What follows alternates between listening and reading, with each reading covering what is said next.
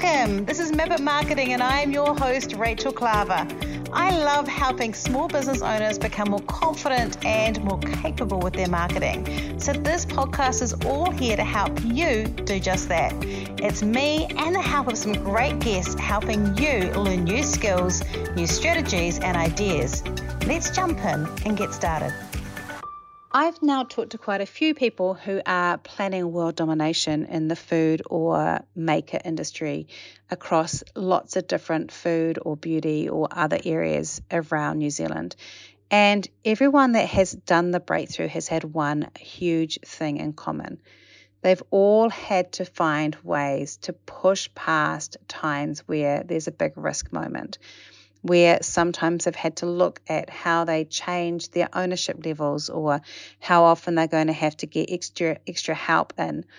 I think one of the things that I've learned as someone who's grown a business, made it smaller, grown it again, is that there is the sacrifice as the business owner, especially when you like to keep everything in control, of balancing what things it is that you keep control of and what things you may have to give over and working those things out. So no matter where you are in business this week, one thing I'd like you to ask yourself is, if my business grew beyond what it is today, what are the things that I would retain and keep on doing? And what things would I be able to give up? Because that is the moment growth becomes possible. I hope you have a great week. Next week, I'm going to tell you what we're talking about. It's me again, and we are going to be talking about gated and non-gated content, what it is, how to use it, and whether you should be using one or the other at all. Hi and welcome to Map It Marketing. I am your host, Rachel Klaver, and today we have a great guest for you. It's someone I have known for quite a long time. She came to an event of mine several years ago, and I actually was lucky enough to get some of her product before it was on the shelves to try it. And I was a huge fan, so I've been wanting to do this a long time, but Debbie is a strong-willed person and has delayed it until this moment. Haven't you, Debbie? I have. But that's okay, because she's got a better story now, because she's had exciting things happen. Before we jump into Debbie talking to us and you finding out a bit more about Debbie, more than in the introduction, just a few things. If you've got questions that come up from this podcast, do come and be part of the My Marketing community on Facebook. There's a link in the show notes, or you can give it a quick Facebook search and can ask any questions. I think, Debbie, you're in there, aren't you? Yeah. So Debbie could even answer some of your questions in there as well. And then also I'm going to do a wee plug for my book, because I have no shame. My book, Be a Spider, Build a Web Around Sticky Content Marketing, is out. It's been out for a few months. And if you are wanting to work out how to do your content marketing better in an authentic way, then give it a look and maybe a bit of a buy. You can get it from Amazon or other ebook resellers, or you can get it from our website, and there's a link in the show notes. Right, with no further ado, Debbie, it's really lovely having you on the show first. Having me. It's so nice. And do you want to tell people a little bit about you and what started Vince and what Vince is? Because for a start, Vince is cool, but it makes me think of like a middle-aged man, with like a gold chain. So it's not that. You're not selling middle-aged men with gold chain. No. Fortunately. No, so Vince is it's a vegetable mince, veggie mince. So where we differ from other meat alternatives is that we use real veggies in our mince. And our messaging is not we want to fully replace meat. We want to support you if you do want to do that, but we also want to support you if you just want to reduce your meat, because it's also a great veggie booster if you want to add it to a reduced amount of beef mince. And a lot of our customers are using it that way. I think I was going to say with that, because I've got two autistic kids, and I thought I only had one. So do I. Well, one autistic kid. Yeah. Well, I thought I only had one, but apparently I can have two. And I was like, no, I can have room for one. No, there's two. But one of them has got a lot of food phobias, and things like that. But she'll eat mince, and there's a lot of veggie she doesn't eat. And I found that with Vince, I can add it in, and because it's got the texture of meat, if I don't tell her, like I Yeah. told her it wouldn't work, but Yeah. if I don't tell her and I put it in, she can get those veggies in through as well. Luckily she never listens to this podcast, so we're okay. But it's just means I can get that in for her. So for Yeah. me, that's been a really good gift. Mm. Yeah, well, I mean, a lot of mums have this problem, right? They've got fussy kids that don't want to eat their veggies, and it is a struggle. It's like everyone's tired at dinner time. It's like, just eat your veggies. and I did struggle with the sort of like hidden veggie message to start with, because being a chef and using a lot of whole food ingredients, it's like, no, we want to celebrate veggies. They need to know exactly what they're eating. But at the end of the day, it's like, well, why can't we do both? Let's hide them, but also put them on the side of the plate in whole form so that they get used to that as well. But we still need to make sure our kids are getting our veggies and fibre. New Zealanders are fibre deficient. They're not protein deficient, they're definitely fibre deficient. So we need to look at ways that we can get more veggies. And because one of the things that, because I saw an ad actually yesterday, and it was in a nutrition thing, and it was talking about, there was like beef, and then there was like a veggie burger, and then there was like another veggie burger, and it was like, read the labels. And because it had like the beef one, it had like beef, salt, I think beef, salt, and maybe a little bit of something that kept it from, kept it going a bit longer. And then it had like a veggie burger, and it had like real food in it, like your thing has got that real food in it. And then the other one, which looked the same, had like all this, like these chemicals and other bits and pieces in it, and the list was really long. And with Vince, that's not what you're getting, is it? You're getting just the veggies. Yeah, that's right. And that's the reason why I started Vince as well, because when we went plant-based, I would look in this, I really missed making all those family favorites like lasagna and nachos and bolognese, those things that you could just get home at the end of the day, chuck it together, didn't need a recipe, and everyone loved it. So I went looking in the supermarkets for something that I could replace the beef mince with, and I'd look at the back of the pack. It's like, I don't even know what that ingredient looks like. How can I feed that to my children? Yeah. So I developed my own recipe pretty much. And it does have the this is what I found really fascinating. It does have the consistency of mince. Yeah, so we dehydrate it. So we make it up in bulk, and then we dehydrate it down. And so that does a couple of things, well, a few things. So it intensifies the flavor, it gives it that texture, and also extends the shelf life. So I don't need to add any additives or preservatives to it, and it sits in your pantry for a year. And it is like, it's one of those cool things, because you have them in different flavors, don't you? So like when you talked about those family favorites, they already have a flavor component in them. So we've got Mexican for nachos and tacos, Italian for bolognese, that goes great for pasta, and then we've got kiwi, so that's like cottage pie, mince on toast. Good plan. Yeah. So trying to cover most of the basics there. Yeah. So one of the things with your product, because I know that when we first met, you were literally making it, I think, in a dehydrator at home. Is that pretty much what you were doing? Like when you were testing it out, not when you're selling it, but like when you're we used to own a cafe, and when we sold the cafe, I converted my home kitchen into a commercial kitchen so that I could carry on doing catering.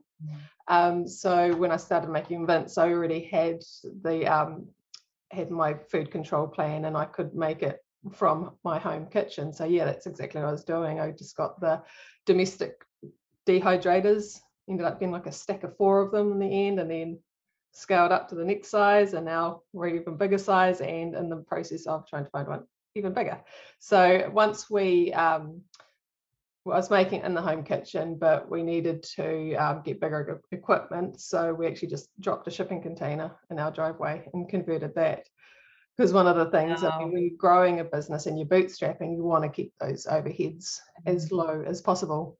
So that was a great alternative for us. Because it is the thing, isn't it? You're not having these huge budgets from like is it still wholly owned by you, or have you had to give up share in the business? So we have done a pre-seed round, just issuing convertible notes, so that when we go to do our second raise, that's when we'll put the value on the company, because it's so early stage, and there's a lot of potential. We want to be able to portray that potential with our distribution. So when we go for our next round, that's when we'll put a value on the company.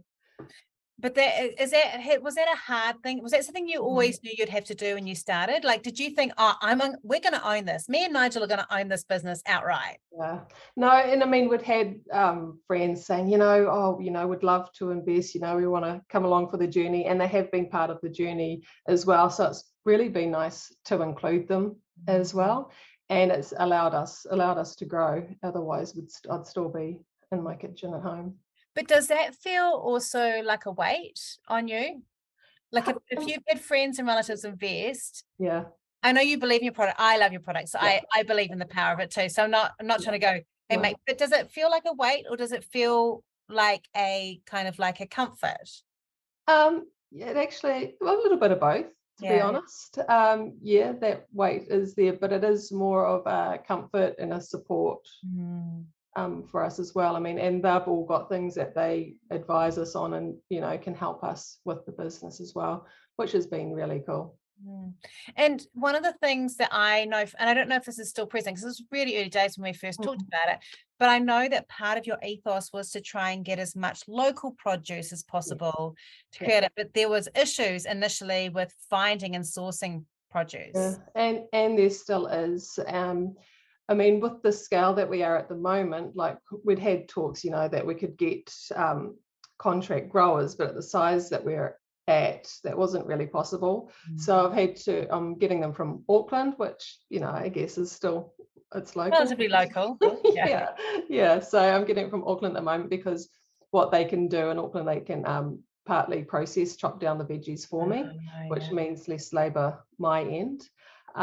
But our next step is we're looking at a larger facility here in Whangarei, and to incorporate more of the vegetable processing equipment so that we can use more local produce from growers around the Northland region. Do you find that is it difficult to source? Like obviously at the moment, like everyone's talking about prices. Is that hard for you? Because you have to keep you can't suddenly go, you're not like a grocer where you can go, this week my cauliflower is $7. You can't suddenly go to Vince, your Vince and go, I'm putting my prices up 40% this week. You can't do that. Sometimes you have to wear it when it goes, when the price goes up. But our plan is, especially with our next stages, that we'll be able to dehydrate, like cauliflower is one of the main ingredients, and of course that can go up to $7 a head. But if we can get that when it's peak, in the season, then we're going to process it and dry it down then, and then we can reincorporate it when it's, when it is at those higher prices. And I guess to me that also fits in with the sustainability thing. I did an interview with Little Beauties about a couple of months ago, and they were talking about how their product, a lot of it comes from what is unsellable fruit, because as soon as it drops to the ground you can't use it, but they can use it with dehydration. And I guess for you too, like in seasons, that's when there's often glut. So if you can get to that stage. Definitely. Well, we've been talking with, have you heard of Perfectly Imperfect? Yes. Yeah, so amazing. We've been talking to Wendy, and so when we get to our larger facility, we're going to incorporate more capacity so that we can produce more of that rescued vegetables. So we're really looking forward to being able to do that. And that would also increase an investment though for you, isn't it? Because when you're kind of making, like if you're at a market stage or at a small supply stage, you can kind of make a small batch, make a small batch, but this is you going, we're going to make a whole lot of product even if we don't necessarily have forward orders for it. Is that right? Yeah. I mean, we're working hard on that in the background. We've just got distribution through New World. We won the food starter competition, which was pretty cool. So, I mean, it's a bit of both. You've got to make sure that you have got something in the pipeline so that you can sell it. But investing in large equipment and premise and spending money before you've can recuperate it straight away. Yeah, it is a scary part of growing. And it's a necessary part, isn't it? Like there is no other way with the FMCG. There's always an upscale in equipment and capacity that has to happen before. That's right. It's kind of like a catch-22. Yeah, because I mean, you need to be able to really distribute nationwide and be able to work on your brand, because I mean, that's the hardest part, getting your brand out there and awareness of your product. And if you make people aware of your product and they're like, okay, well, when can I buy it? Yes. Like at the moment, we've got quite a few people in Christchurch saying, oh, when can I buy it? It's like, well, I haven't quite got there yet, but you can go online and buy it. Yeah, and I mean, online's great for you because you're selling it direct. Yes. Yeah. So that's great for you because it means you get that more margin, but it's getting that out there, and it's a whole other marketing beast than having it in a supermarket. For sure. Yeah. One of the great things with the winning the Food Starter is that we actually won a marketing support package as well. So it'll be really interesting learning from their point of view, what's involved in the brand awareness. So with the in-store thing, like where does your product sit in the supermarket? Like, does it sit in a place that you feel makes it easy for people to choose it, or is it in an odd spot? So like, that's interesting. Where would you think it would sit? Well, it's interesting because it's a dehydrated product. So I'm going to say that in my local New World, I would best find it in the health section. And that's only because the other vegan products are often, or vegetable products, or meat-free products are often in the dairy section or things like that. Like there's a section there, but I think they tend to group that stuff in there. So that to me would be in there, or potentially, I think that's where I would look for it, but I don't know. Yeah, so there's two different areas. So in some supermarkets, we are in that health and wellbeing section. Yeah. But we're also really pushing for the meal ready section because a lot more through traffic, like, when you're walking past your taco shells and all of the pasta and rice. That is a good spot. I was thinking about it there, and I was just trying to remember what other kind of things in that space. I mean, you have a really beautiful green packaging. Yeah. I've got the on-brand color behind me, by the way, just for those of you that are just listening to this. I painted my walls especially. So the packaging's really great. So like it pops on a shelf. Yeah. But it is, I guess that's one of the things of being quite early to market, because it is like it is quite an early to market product. It is, that can make it hard sometimes in a supermarket. Yeah, for sure. I mean, like if you want a meat alternative, you usually go to the fridge or freezer. But also with our product, we're not wanting to sell just to people that wanting to eat a plant-based lifestyle. We're looking for the flexitarians, people that are just looking maybe to cut back a bit, increase the veg. So sort of that meal ready section is where a lot of people are passing through. So that green is really important. You do want something to pop. And we've actually our last packaging, we've put, you see here, we're just starting to put like a picture of what it makes. We were missing that. And so people were sort of walking past it and not knowing what it was. So, because I think that is that thing with that, again, that new to market, you have to make the concept easy, don't you? Because otherwise it can make it quite tricky. Yeah. And like with our bag runs, we've always done small bag runs so that we can keep changing the packaging based on feedback from our customers, which has been really good. And because the other thing I was thinking about is be really great for trampers. Yeah. Or people that are like traveling or camping and things like that. Yeah, we wanted to be careful in the beginning. We didn't want to be pigeonholed into that sort of market. So yes, it's great for camping and tramping, but we are trying to go for mainstream. Oh, definitely for everyday thing. But I'm thinking like that's why, like if it's in that ready to make, I can see someone picking it up and then having it and going, it's actually good. Yeah, I would really love to have it like in the tramping packaging thing is quite interesting because we want to be a sustainable company, but you'll notice a lot of the tramping foods that are sold in this like really heavy material so people can like put boiling water straight into it. Oh, yes. So it's something for us to work on. Oh, you could probably do like a big thing with a big supplier or something at some point and do like a Vince just for traveling, so it's not even in the supermarket or something. So with the product and with the marketing and going through, like how much has it been around a groundswell of getting other customers to go and ask for it or to push it? You talked about how Christchurch, they're asking for it. Have you kind of tapped into kind of using that to kind of get supply in other places? I had yes and no. It's hard. It is really hard. I mean, at the moment, I've kind of really just been directing those people to our website and taking note of what area it is that they're requesting. And then if I get a few in that area, I'll say we've just signed on with a merchandiser, sales for our sales and distribution. So I'll let them know, and they'll go in store and see them. And then I'll send an email out to those customers that were requesting it and say, can you please go in? Can you please go in and buy it so it stays on the shelf? Because it's one thing to get your product on the shelf in the supermarket, but in that first 13 weeks, it's like, if it doesn't really sell, they'll just take it off again. Yeah, well, actually, I had that happen with a client. I'm not working on her strategy, we're doing some content stuff, but she actually was talking about that yesterday. Her product is going off with a supermarket, and it really is because it's I think people don't realize it's nothing about the quality of the product, and it's nothing about anything. It's certainly just about getting those numbers, because for them, supermarkets, they want to have that push all the time and the product to move, because their margins are really low. Yeah. Right. And they also, and I think this is one of the things I found really interesting, because some people in your position, and I work with quite a lot of people who kind of work out which one they're trying to do.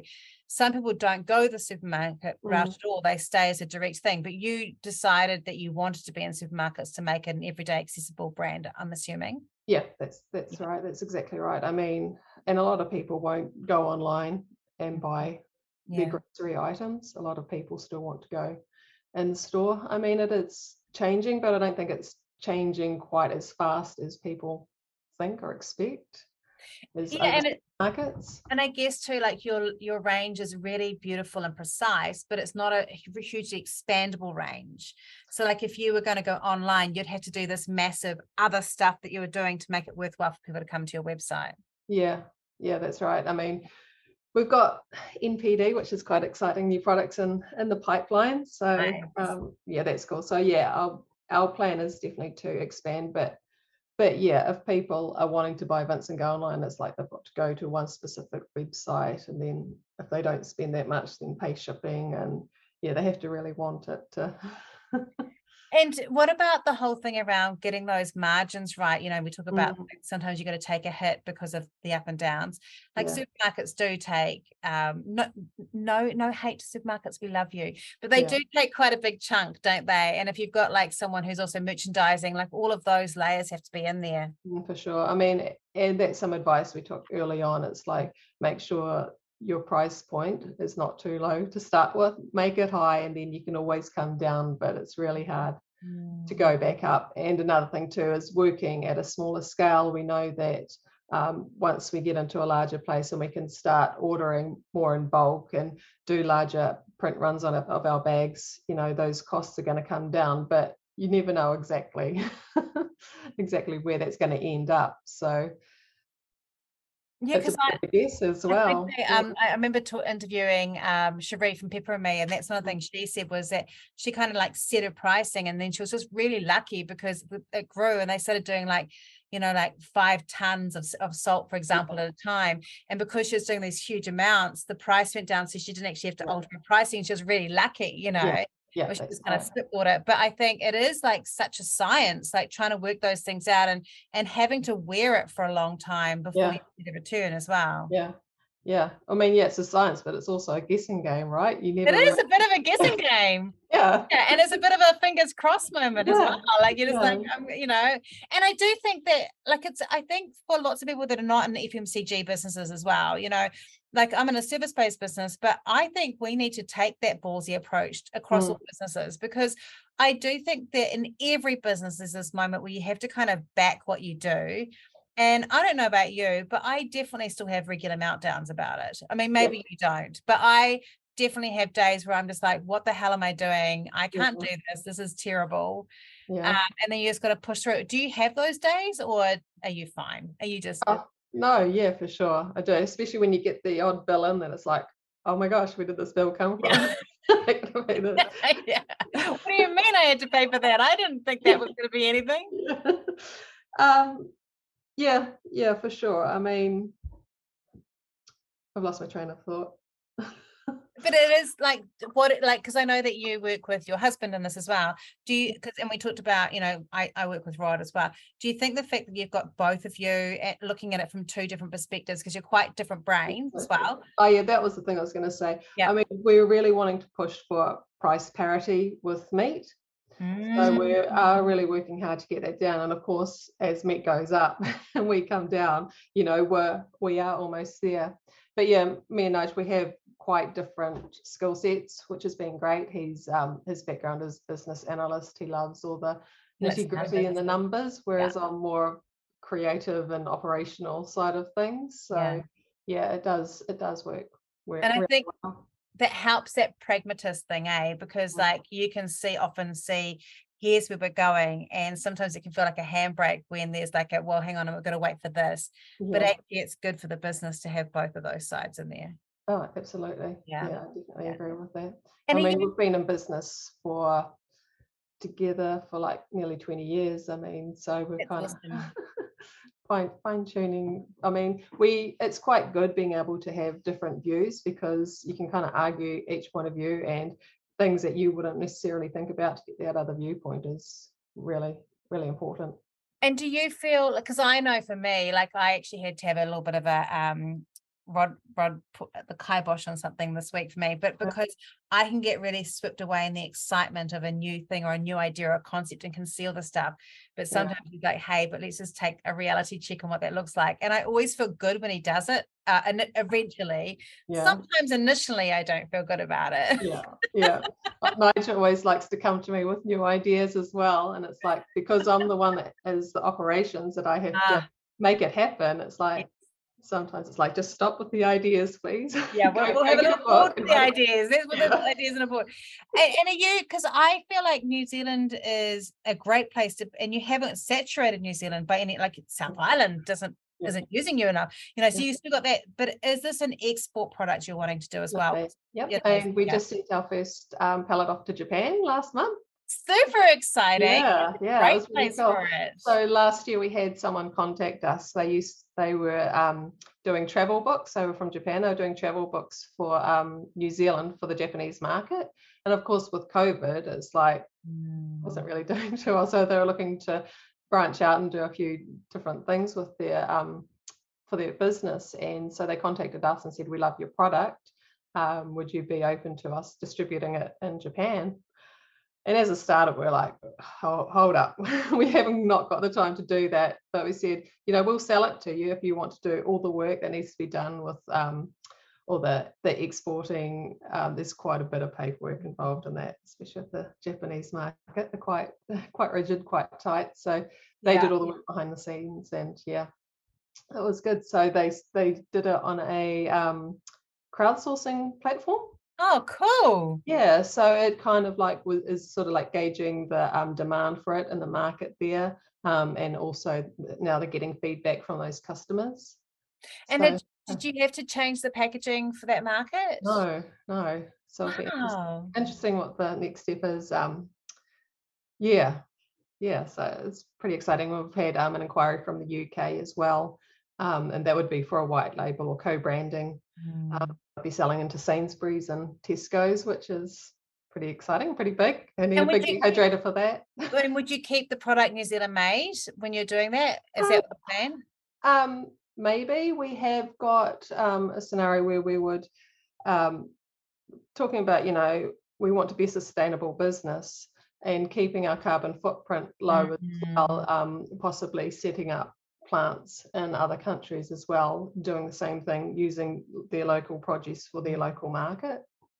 Yeah, I actually did an interview. It hasn't come out yet. It's in a couple of weeks' time. But with Thunderpants, which is a completely different type of business. Yeah. That's what they do. They have in the UK and the US, they have Thunderpants UK and Thunderpants US, but they don't. They wanted to keep their sustainability message all the way through. So they get everything printed and made in those countries, so that cool. the footprint is like less. And I was really interested by that model because it feels scary but also really exciting at the same time. Well, I see Fix and Fog did a similar thing. Yes, with America. Yeah, Very clever.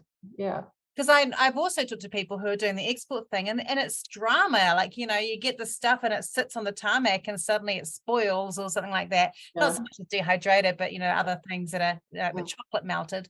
And, you know, they're like trying to find ways to get freezers just near their space. And and I think too, like we're such a, I think one of the things I really like about what you've done is I also could immediately see it was an export type product, but you have to test it in New Zealand first. Like if you can't win it in New Zealand with the product, getting it across somewhere else is really hard.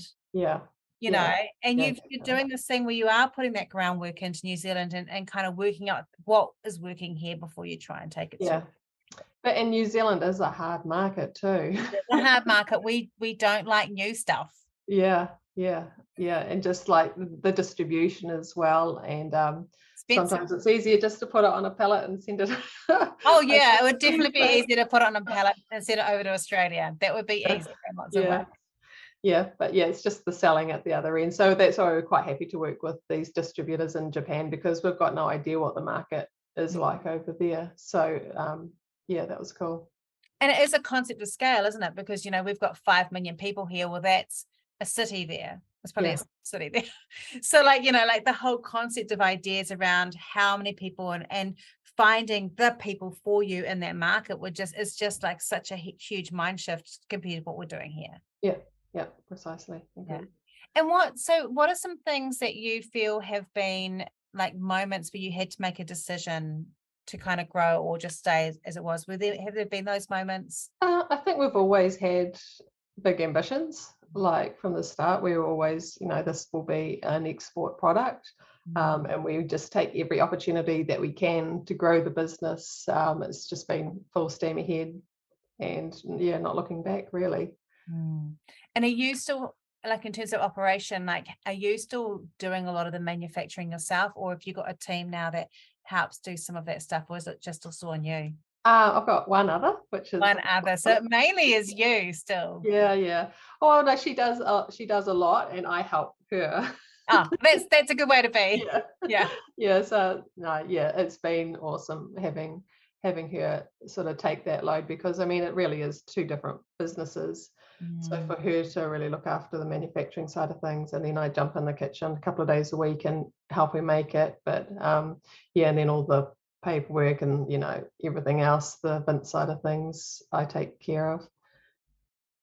And is it like, because you used to be a chef, does that feel like something that you still really love doing, or do you miss elements of that chefing side, that kind of, or is the product development helping that?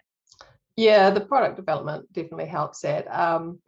I think I do always miss the chefing side of things, you know, being in a fast-paced kitchen, you know, doing cooking to order is always, I really enjoyed that. But this is definitely challenging as well, which is great. And I guess you could do that chefing side through like your content, like showing how to do it and getting that kind of video or those things. That's where you could bring that through. Yeah. I mean, that is one thing that kind of struggle with, like, you know, running the business, and then I find when I'm doing my recipes, and that's quite a creative type thing, to switch between the two can be quite challenging. But definitely, I mean, people always want more recipes using the Vince. So well, actually, one of my clients is a nutritionist. She did a video the other day of how to boil an egg. Wow. And she was like, and then I was like, she did it on TikTok, and then she put it on YouTube, and she had like, I think she said 45,000 people. Wow. A huge number of people, like within like 48 hours, watching this egg be boiled. And she's just like, the hunger for people to watch food videos is just inexhaustible. Yeah, it is. And it's like, if you look at the stats too, it's like the amount of time we spend in the kitchen now is, you know, getting less and less. And so to be able to produce meals that still have high nutrient content in it is becoming more challenging. So that was one of the things with Vince. We wanted to make it highly nutritious, but also really super easy to prepare as well. And is it something that your kids have cooked with? Do your kids cook? Yeah, they have their the cooking nights, yeah. Awesome, well done. One of mine does. I have to be honest, one does, and the other one's veggie and never does. Yeah. Sounds very similar. So in terms of what you're doing, what's up next, you're going to still keep pushing this thing, obviously with New World. That means it's that new push going in there. Has that, and I know you've got that support for marketing, has that kind of added like a extra, is that nationwide, that New World push? And for that, what do you have to do to build the brand? Do you have to do stuff, or do they kind of do it? No, we definitely have to do stuff. But I mean, I guess at the moment, what we're working on is our capabilities to make sure that we can deliver, Vince onto every shelf in New World. So we're working hard on that part first, and once we've got the capabilities, really, then the push and focus will be on the brand awareness and the marketing. Do you think that, have you done in-store like demos and things like that? Yeah, and that was something that was hard with COVID, because it's vital, really, the in-store demonstrations, to show people what it is, and how to prepare it, how to use it. We were in Faro just before lockdown in 2020, so it sat on the shelf in there, and we didn't have a chance to go in store and do demos. So that was quite hard, but definitely notice a bump in sales when we can get in and talk to the customers. Because I think that is one of the things, because even though like it's got good packaging, and now it's got the picture, which really helps. It's a product that you don't know what it's like until you've tasted it. That's right. Yeah, and people are always very, very surprised. I went to Field Days, was it last year? Year before. Anyway, it was amazing. 2 years has been a blur, let's be honest. Yeah. But I thought taking a vegan product to Field Days, I was going to get laughed out of the marquee, but the response was amazing. I had to get Nige to send more down because I sold out in a day and a half. Amazing. Yeah. I mean, I had my stand there and I had all the vegetables that go into Vince. And so, you'd have the beef farmers kind of giving you a wide berth, walking around the edge of the market. It's like, come over here, come and try it. They're like, oh, meat alternative. What are you? No. Yeah. It's like, no, it's vegetables. This is what it is. And they've got huge respect for vegetable growers and farmers too. And they're like, oh, you'll give it a go. And yeah, they were quite impressed and surprised at the same time. That's amazing. And I know we said cauliflower, can you tell us a few of the other veggies that are in Vince? Yeah. So I use cauliflower, carrot, celery, onion, and tomato. Yum. So it is kind of like almost like one of those veggie bases as well, isn't it? Like when I think about if I'm making a bolognese, not cauliflower, but I'd often use celery, carrot, onion, tomato to do that kind of rich. So it is good for people who are on a rush, because that takes a while to cook down. That's right. From scratch. Yeah. I mean, if you're making like a beautiful soup or a stock or a meal, it's usually the vegetables that you put in that give it the amazing flavors. So I mean, these are all the sort of vegetables and spices and herbs that you would usually pair with a beef mince. So that sounds great. So if people want to get hold of it, obviously it's coming to New World, and it is already in some New Worlds, isn't it? Yes, yeah. Mainly in the North Island. Yeah, mainly in North Island. Yep. But you can find out on the website which New World, or if you want it in a New World in your area, you can let me know. Excellent. So they can definitely do that. And if they are listening from Australia, do you ship to Australia? Yeah, I can ship to Australia. It's quite pricey, the freight, but I'm happy to do it. I think if people love it, like want to try something, they're quite often happy to pay that freight, I think. Yeah, I got my bags printed in Australia, and they're like, oh, where can we get this from? Give me a couple of years. Well, on my side. And so we've got, it's vince.co.nz. Meet Vince. Meet Vince with MEET. That's it. VINCE. Meet Vince.co.nz. You can get your Vince there if you want to give it a go, if you can't get it at a local New World. And is there anything else people need to know about Vince before we finish? Buy it. Yeah, support local. Buy it and let me know what you think of it. Oh, actually, one question: the packet, because how much does it feed? Like how big does it go? Okay, so so a 100 gram bag makes 350 grams. Oh, cool. So if you're having, say, it on toast or something like that, it'd feed 2. But if you were going to make nachos and add some black beans, or there's a lot of recipes online as well, it'll feed more like 3 or 4. So it's quite a generous serve, really. Oh, that's awesome. That was wonderful.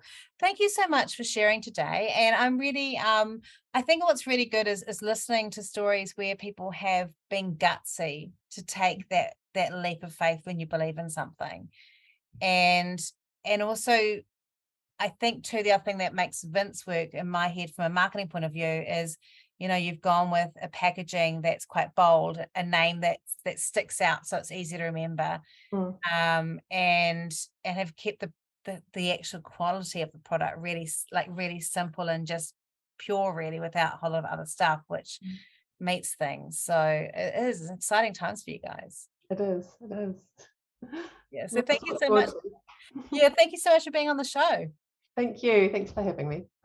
I've now talked to quite a few people who are planning world domination in the food or maker industry across lots of different food or beauty or other areas around New Zealand. And everyone that has done the breakthrough has had one huge thing in common. They've all had to find ways to push past times where there's a big risk moment, where sometimes they've had to look at how they change their ownership levels or how often they're going to have to get extra help in. I think one of the things that I've learned as someone who's grown a business, made it smaller, grown it again, is that there is the sacrifice as the business owner, especially when you like to keep everything in control, of balancing what things it is that you keep control of and what things you may have to give over, and working those things out. So no matter where you are in business this week, one thing I'd like you to ask yourself is, if my business grew beyond what it is today, what are the things that I would retain and keep on doing? And what things would I be able to give up? Because that is the moment growth becomes possible.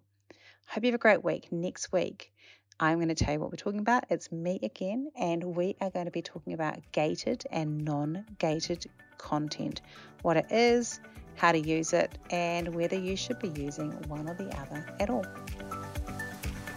If you love what you heard today, be sure to hit subscribe. And if you loved this episode in particular, I'd love it if you shared it on social media. Remember to tag me in so I can say thank you. Have a great week, and we'll talk soon.